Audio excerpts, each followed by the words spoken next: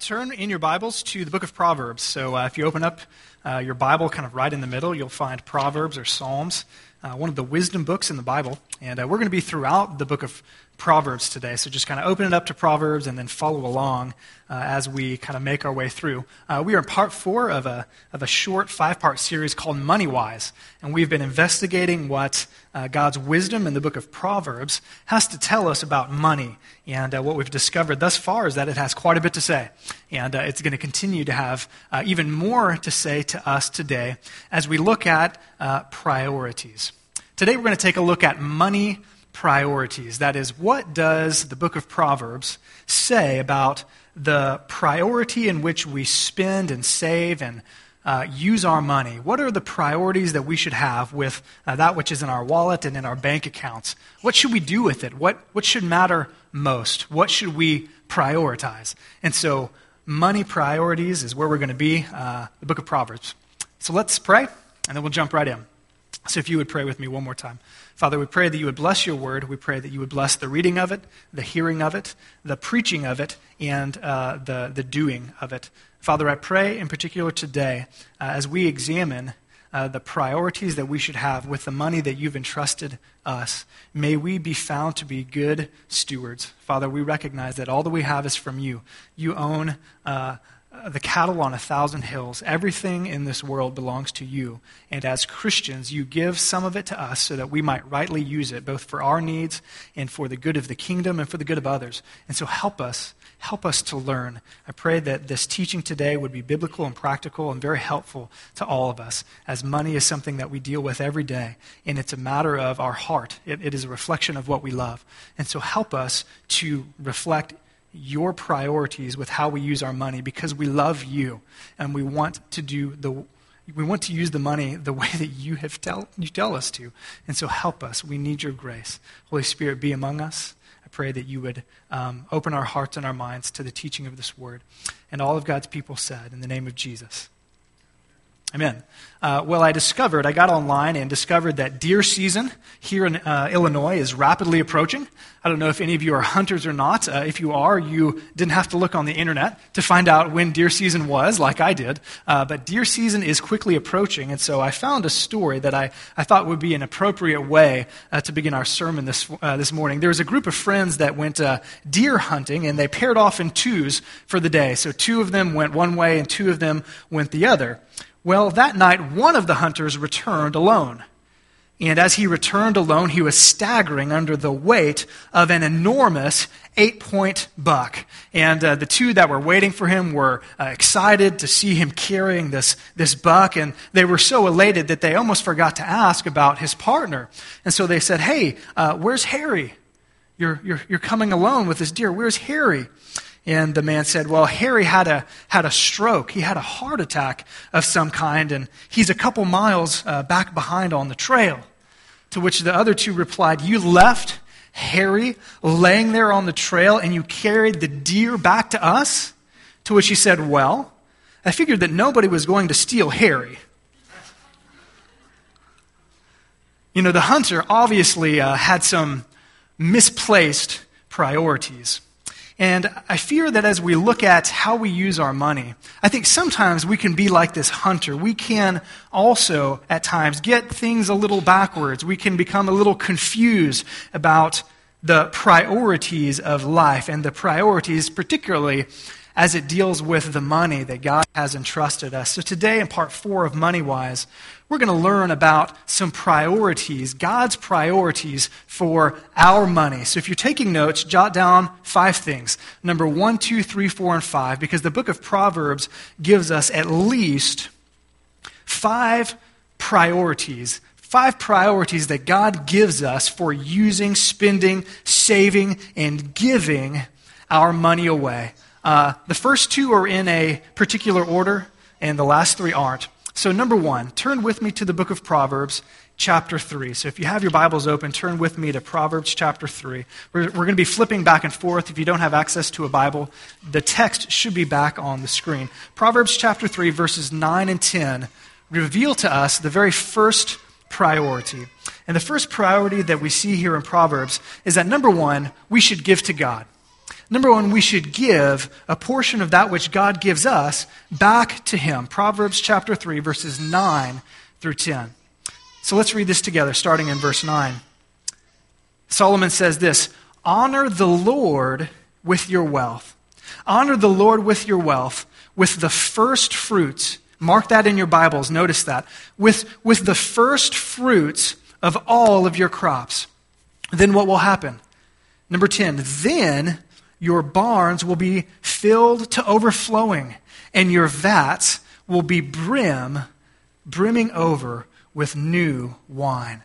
So the first thing that we get, the first priority that we see from the book of Proverbs is that we should make it a priority to first and foremost give to God. Notice, the author says, give to the Lord, honor the Lord with your wealth. And he gives us a particular way to do that. Notice he says, with the first fruits of your crops. So in an agricultural society, much like ours is today, what God told the Israelites was this: listen, when you first get into the fields, when you're first getting the harvest, what I want you to do is to take the very first of that which I have given you in the field, and I want you to take that very first portion of the harvest, and I want you to sacrifice it to me. I want you to give it to me. Now let me ask you that. Those of us who aren't farmers, we don't quite understand that, but for some of you who are, would that take some faith? Would that be difficult for you to do? To take that which is the very first of the harvest, right? And to say, Lord, I trust that you're going to provide through the rest of the harvest. I trust that you're going to meet my needs through the rest of what you bring in. And so the very first of what you give me, I'm going to give back to you. That's a difficult thing, isn't it? That's hard for a farmer to do. And folks, it's hard for us to do as well. As Christians, as those who follow God, that is the first priority, that we take a portion of what God has given us and we give it back to him, trusting in faith that the rest of what he gives us will be sufficient for our needs. It's difficult, and yet notice the overwhelming promise that God gives to Israel here. And this is a general truth. When we do this, when we make giving to God first, when that becomes the priority, when we say, this is my paycheck, and I'm going to give this much, whatever it is that you determine, I'm going to give this amount, this set amount, and I'm going to set it aside to give to the Lord, and I'm not going to touch it. It's reserved for God. Generally speaking, that's what the Proverbs are. They're general truths. Notice verse 10. What does God say will generally happen? Then your barns will be filled with overflowing, and your vats will be brimming over with new wine. Herb talked about this last Sunday, that generally speaking, the proverb says that one of the ways that you accumulate wealth is by giving it away. It's ironic, but that's what Proverbs says in at least 2 or 3 places, is that the generous person is generally the person that God blesses. And so first of all, the first priority is to give to God. So Eric Reed did a study. It's from Leadership Magazine, and his short article is called Where the Money Goes. In that short article, there's all sorts of interesting facts about church and church giving, but one particular stat stood out to me, and this is that stat. Eric Reed says this. He said, approximately, from the research that he has done, approximately 1/3 to 1/2, so 33% to 50% of U.S. church members financially support their church. So let that sink in just a bit.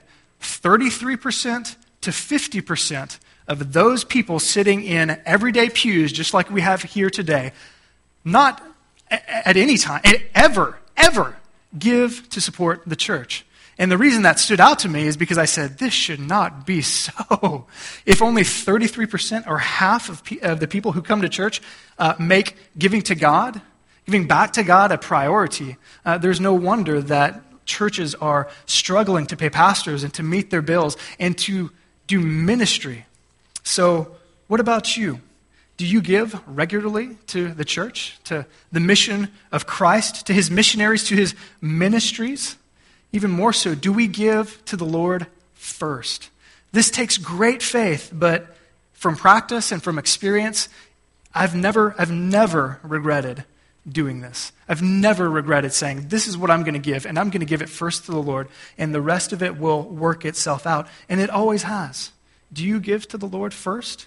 Or do you cover your own needs and then your own wants and then give with what might be left over? God says the first money priority is to give to me as a matter of faith. Number two, not only should we give to God, but we should use the money that God entrusts us to meet our needs, to meet our own needs. There's nothing wrong with that. In fact, it's a completely legitimate and biblical use of our money to meet the needs that we have. So if you're in Proverbs, turn with me to the very end of Proverbs, Proverbs 31. Proverbs 31. You may be familiar with Proverbs 31 because there you get the, quote, proverbial Proverbs 31 woman. When we were back when I was single, we would all say, hey, we want a P31. And that meant we want a woman like this, right? A Proverbs 31 woman. And what we see from this Proverbs 31 woman is that part of what she did was she worked to meet the needs of her family. You really see it throughout the section. I'm just going to read two verses. Verse 15. It says this, she gets up while it is still night. She provides food for her family and portions for her female servants. Jump ahead now to verse 27. She watches over the affairs of her household and does not eat the bread of idleness. So in the book of Proverbs, we see that the wise and godly woman helps to meet the needs of her family. And what is subtle in the book of Proverbs is clear in 1 Timothy 5. You don't have to turn there, but Paul says this, but if anyone does not provide for his own, especially for those of his own household, he has denied the faith and is worse than an unbeliever. And so Proverbs kind of subtly says we need to use part of what God has given us to meet our own needs. Paul in 1 Timothy says it explicitly. It's good and right to use the money God has given us to meet our own needs. However, here's the ironic thing. Here's the irony is that oftentimes priority number one and priority number two get reversed. That is, we meet our own needs first, and then we give to God, right? We say, this is what we need, and we do that, and then if there's anything left, then we're going to give back to the Lord. In addition to that, we are all guilty of making our wants into our needs, are we not? I don't know how many times I've said, Shelley said, should we get this? Should we buy that? And I say, yeah, we need that. And then I think, do we need that? Or do I just want it? And that's a difficult thing. And it's not wrong to purchase our wants. That's not what I'm saying. But what Proverbs says is, first and foremost, we give to the Lord, then we use the money that God entrusts us to meet our needs. However, we think other things are needs, like cable. We need cable. We have to watch football. The Bears are playing at noon. I'm aware of this, right? We need that, right? We need that. We need the newest iPhone with, of course, the expensive data plan. We need that. We need brand name clothes, don't we? We need bigger TVs. We need newer model cars. I could go on, right? It's not wrong to spend on our wants, but we spend on our needs first. So we give to the Lord. We spend money on our needs. Number 3, here's the third priority that God says in the book of Proverbs, and it's this. We pay our debts. We pay our debts. Turn with me now back to Proverbs chapter 3. We're going back and forth. Proverbs chapter 3. The book of Proverbs has quite a bit to say about debt. We're just going to spend a brief moment examining one or two of these passages. Proverbs chapter 3 says this, verse 27 through 28.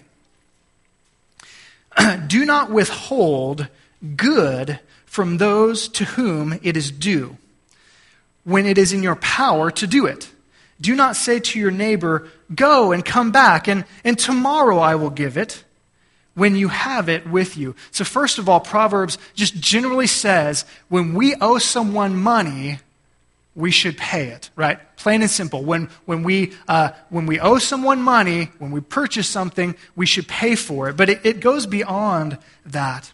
Proverbs 22:7. If you want to turn there, you can. I'll read it very quickly. Proverbs 22:7 warns especially against the dangers of taking on debt that we cannot repay in a timely manner.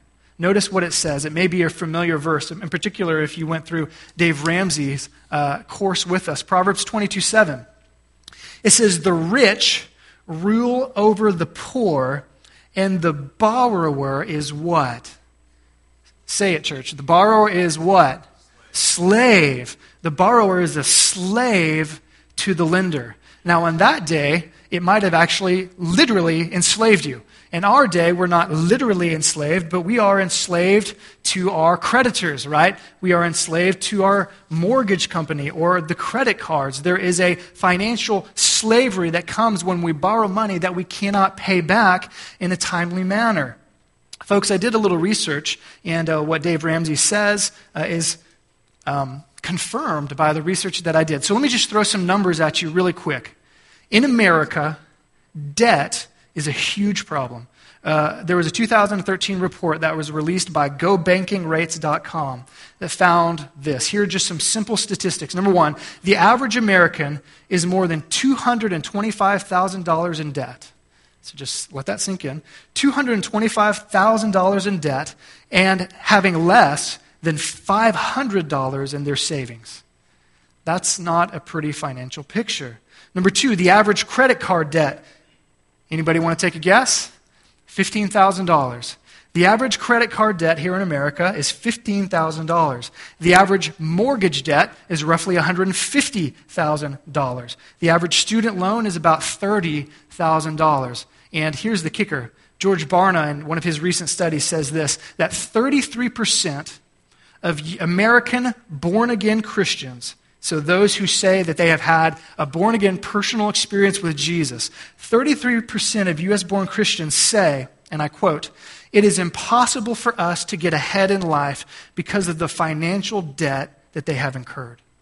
So what that means is that 1/3 of the American church is a slave to the lender, is what that says. And so this is a huge deal. What can we do? What can we do? I'm no Dave Ramsey, but here's some things that he says, right? 5 things, jot these down. No 6. Jot them down. 6 things that Dave Ramsey says we can do to get out of debt. We'll go through them quickly. Number 1, pursue getting out of debt with what he calls gazelle-like intensity. Gazelle-like intensity. If you've seen the videos, you know what I'm talking about. If you haven't, well, you're about to, because let's roll the film. This is what Dave says, using another proverb about pursuing financial freedom with a gazelle-like intensity. Let's run it.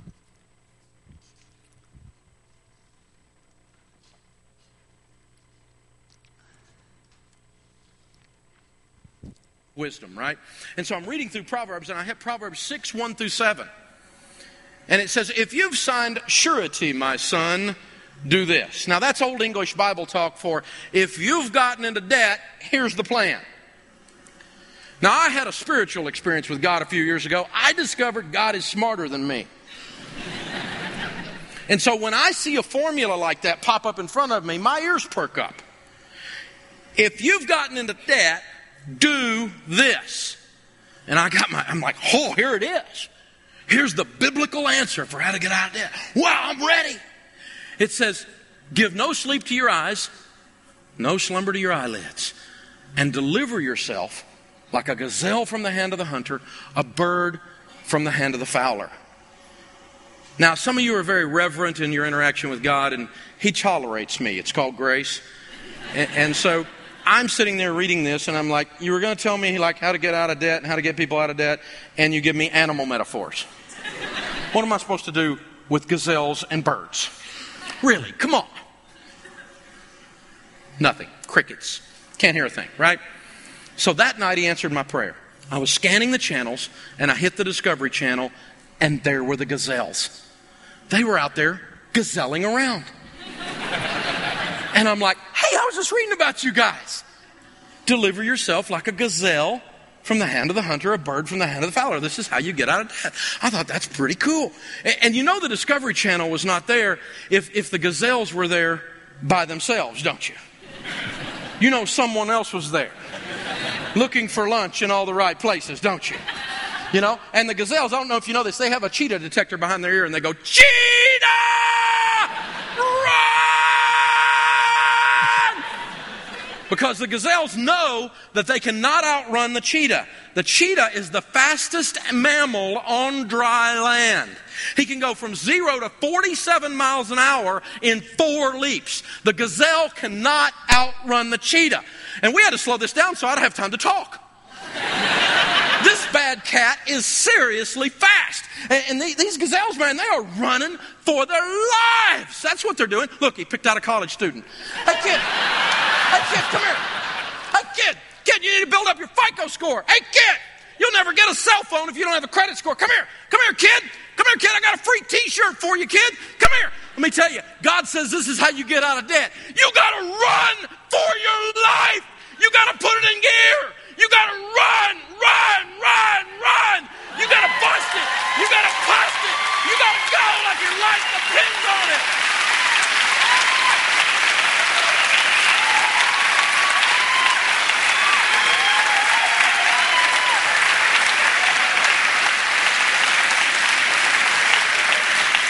You got to have gazelle intensity.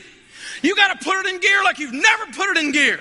You can wander into debt, but you cannot wander out. You got to have this sense of passion, this sense of attack. Here's an interesting thing. God does not make mistakes with metaphors. As I got to studying this, it's very, very interesting. The cheetah only catches the gazelle, even though the cheetah is faster. He only catches the gazelle 1 out of 19 chases. I got to thinking, I wonder why that is. And then it hit me. Motivation. One guy's trying to have lunch, the other one's trying to stay alive. You got to have this sense of gazelle intensity to get out of debt. When you get that stuff boiling up inside of you, when you have what Les Brown says, he says, when you change your life, when you get sick and tired of being sick and tired, when you get disgusted and you have that moment where you say, I've had it. I am not going to live like this anymore. This is the last Ramsey in this family tree that's ever going to have one of those collectors call our house, unless it's a wrong number. We're done. We're changing this thing. You got to have that sense of power.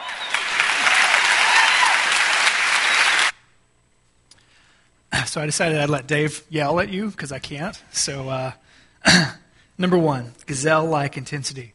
Jot these down really quickly. Number 2, stop borrowing more money. So Dave uses the analogy. Listen, you can't get out of a hole if you're still digging, right? And so if you want to get out of debt, you need to stop borrowing money. And for most of us, what that means is that we need to limit or maybe even get rid of our credit cards. Oh, that's hard to do, but that's just an idea. Number 3, find ways to save. That is, find ways to save more money.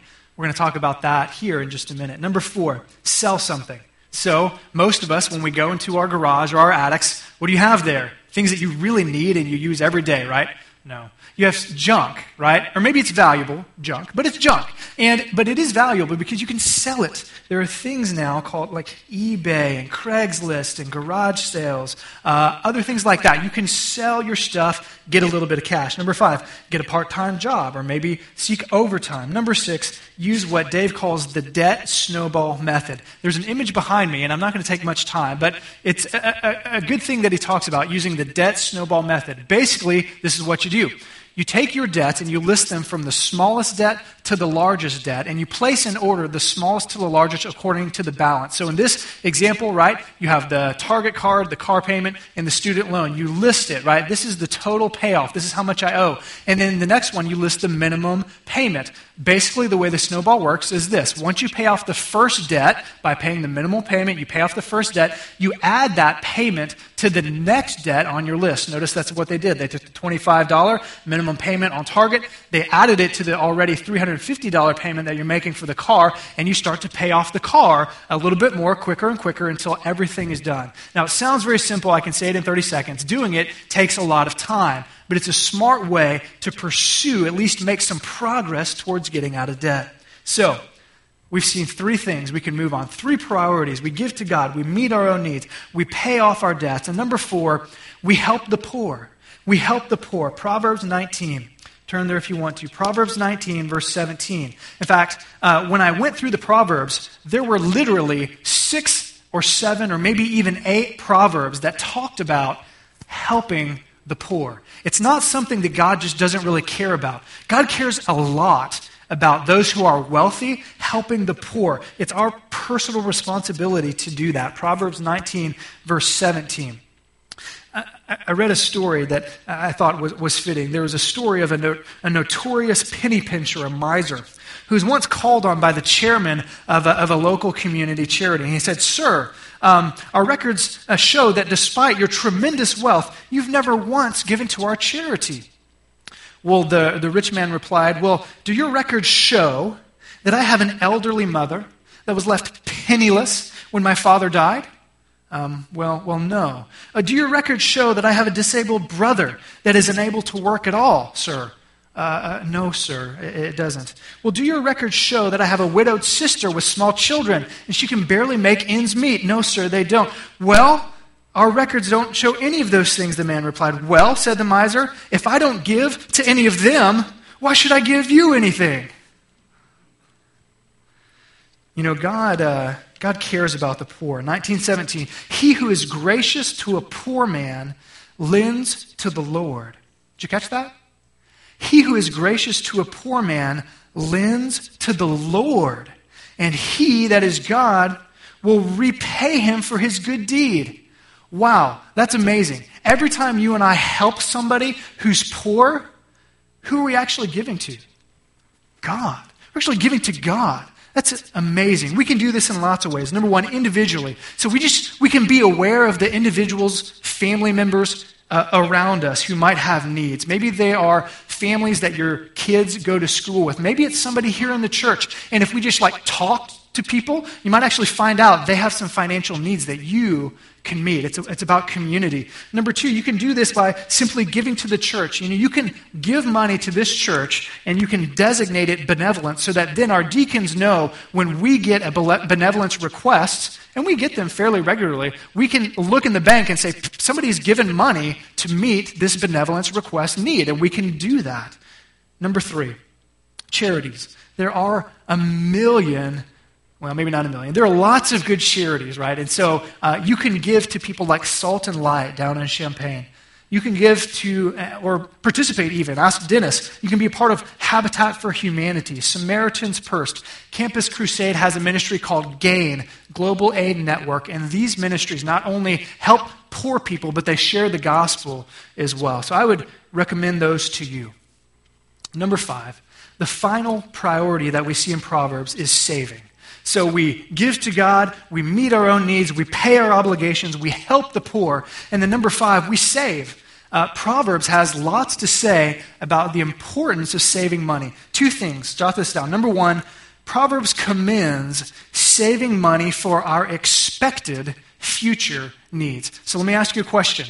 If you look at the next year, if you look at the next 5 years, can you look and say, I think we're going to have these expenses, this one and this one and this one and this one. Of course we can. Paying taxes, getting a new car, school clothes, braces for the kids if your kids' teeth are all messed up, college, weddings, etc., right? We can look and say, there's a good chance that I'm going to need this money in the future.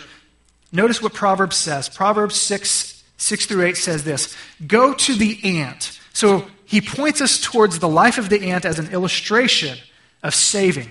"Go to the ant, you sluggard. Consider its ways and be wise. It has no commander, no overseer or ruler. Yet, what does it do? It stores its provisions in summer and gathers its food at harvest." In other words, what is it saying? If an ant is smart enough to look ahead and say, I might have a future need here when the winter rolls around, I should save something, then should we be smart enough to do the same? That's what the Proverbs is saying. Look ahead, anticipate future needs. Number two, the Proverbs also commends saving for unexpected future needs. So there are some things that we can look ahead and say, yeah, I'm going to need this, and this. But there are some things, and we all have been there, right? There are some things that we're just going along, life is rolling along, you're driving your car, and clank, clank, smoke. Oh boy, right? Unexpected future needs. The transmission falls out of your car, like happened to me about a year ago. Driving along, transmission, it does not work anymore, right? Have you had those things happen to you before? Yes, of course. We all have. So, number 15, verse 15, Proverbs 10 says this. "The wealth of the rich is their fortified city, but poverty is the ruin of the poor. What he's saying is that there's a sense in which when you build up wealth, it is like a fortified city. It doesn't protect you from all unexpected things, but it can protect us from some unexpected future things. So how do we do that? Well, I think we can work on saving money. How do we work on saving money? Pastor Sid Lick, suggests the following. He says, number one, use older technology and older style. Oh, for some of us guys, older technology, oh, that's hard. For some of us ladies, older style, oh, that's hard. Sales, coupons, buying generic instead of brand name, fixing things instead of replacing things. I'm bad at that because I can't fix anything, right? Budget and keep it. Listen, if you don't hear anything from this sermon, here's my nugget of advice. Do a budget. Do a budget. Look at it. Know where your money is going. Because if you don't know where your money is going, how can you save it? You don't know where it's going. Do a budget. Fix instead of replace. Wait longer before shopping trips. Buy in bulk. Downsize instead of upsize. Less entertainment. Use cash. Boy, studies have showed that when we swipe that card, what do? We spend more money because it's a lot easier to swipe the card than to count out $20 bills. So that's one way you can get by with saving money. I want to show you one more image and we're going to be done. Oftentimes when it comes to saving money, the little decisions in life add up. So let me commend to you, and this is hard, I don't do this very well, but it's the little things in life that can help us save money. Dave Ramsey suggests that we start by building a $1,000 unexpected need account, right? So we save up $1,000 in case something goes wrong. And then when we do that and we pay off our debts, then we pursue saving 3 to 6 months worth of living expenses. And that will go a long way. So it's the little decisions that make a big deal. So if you buy a bottled water every day, let's say every work day, $2 per pop, in a matter of a month, you're going to spend $60. That doesn't sound that big a deal. But what if you were to take that $60 a month and invest it at 12%? Okay, 12%, that may be a little bit high, okay? He's thinking long-term, 12%. Shoot, let's make it 10%, right? It doesn't matter. The point is, if you take that money from age 16 to 76, a long period, look what you get. $7 million. Good night. What about coffee? Starbucks fans? I love Starbucks, I'll admit it. I love to buy $5 coffees. If you were to do that, one per day, $150 per month, look at that, 19 mil. What about lunch? How many of you eat out every day for lunch? When you could eat a bologna sandwich for lunch, $8 a pop, $160 per month, some $2 million that you could save. And the point is this, is that if we want to save money, daily decisions have a huge impact. So, I heard a story from a prospective father-in-law. Maybe I'll be there someday. Maybe you've been there. Your daughter wants to get married. Maybe she's engaged. And this father-in-law was talking to the daughter's suitor. And he asked this question. How much money do you have in the bank? Good question to ask somebody who wants to marry your daughter. How much money do you have in the bank? Although I'm glad my wife's father didn't ask me that when I was getting married. How much money do you have in the bank? And the young man said, well, I don't know. I haven't shaken it lately. Not the answer that you want. So folks, here's the point. We wouldn't want to entrust our daughter to someone who is not faithful in the area of money, would you? No, probably not. So let me ask you this. Why would God entrust his kingdom's work to us if we are not faithful in the area of money? Luke 16:10, Jesus says this, whoever can be trusted with very little can also be trusted with much.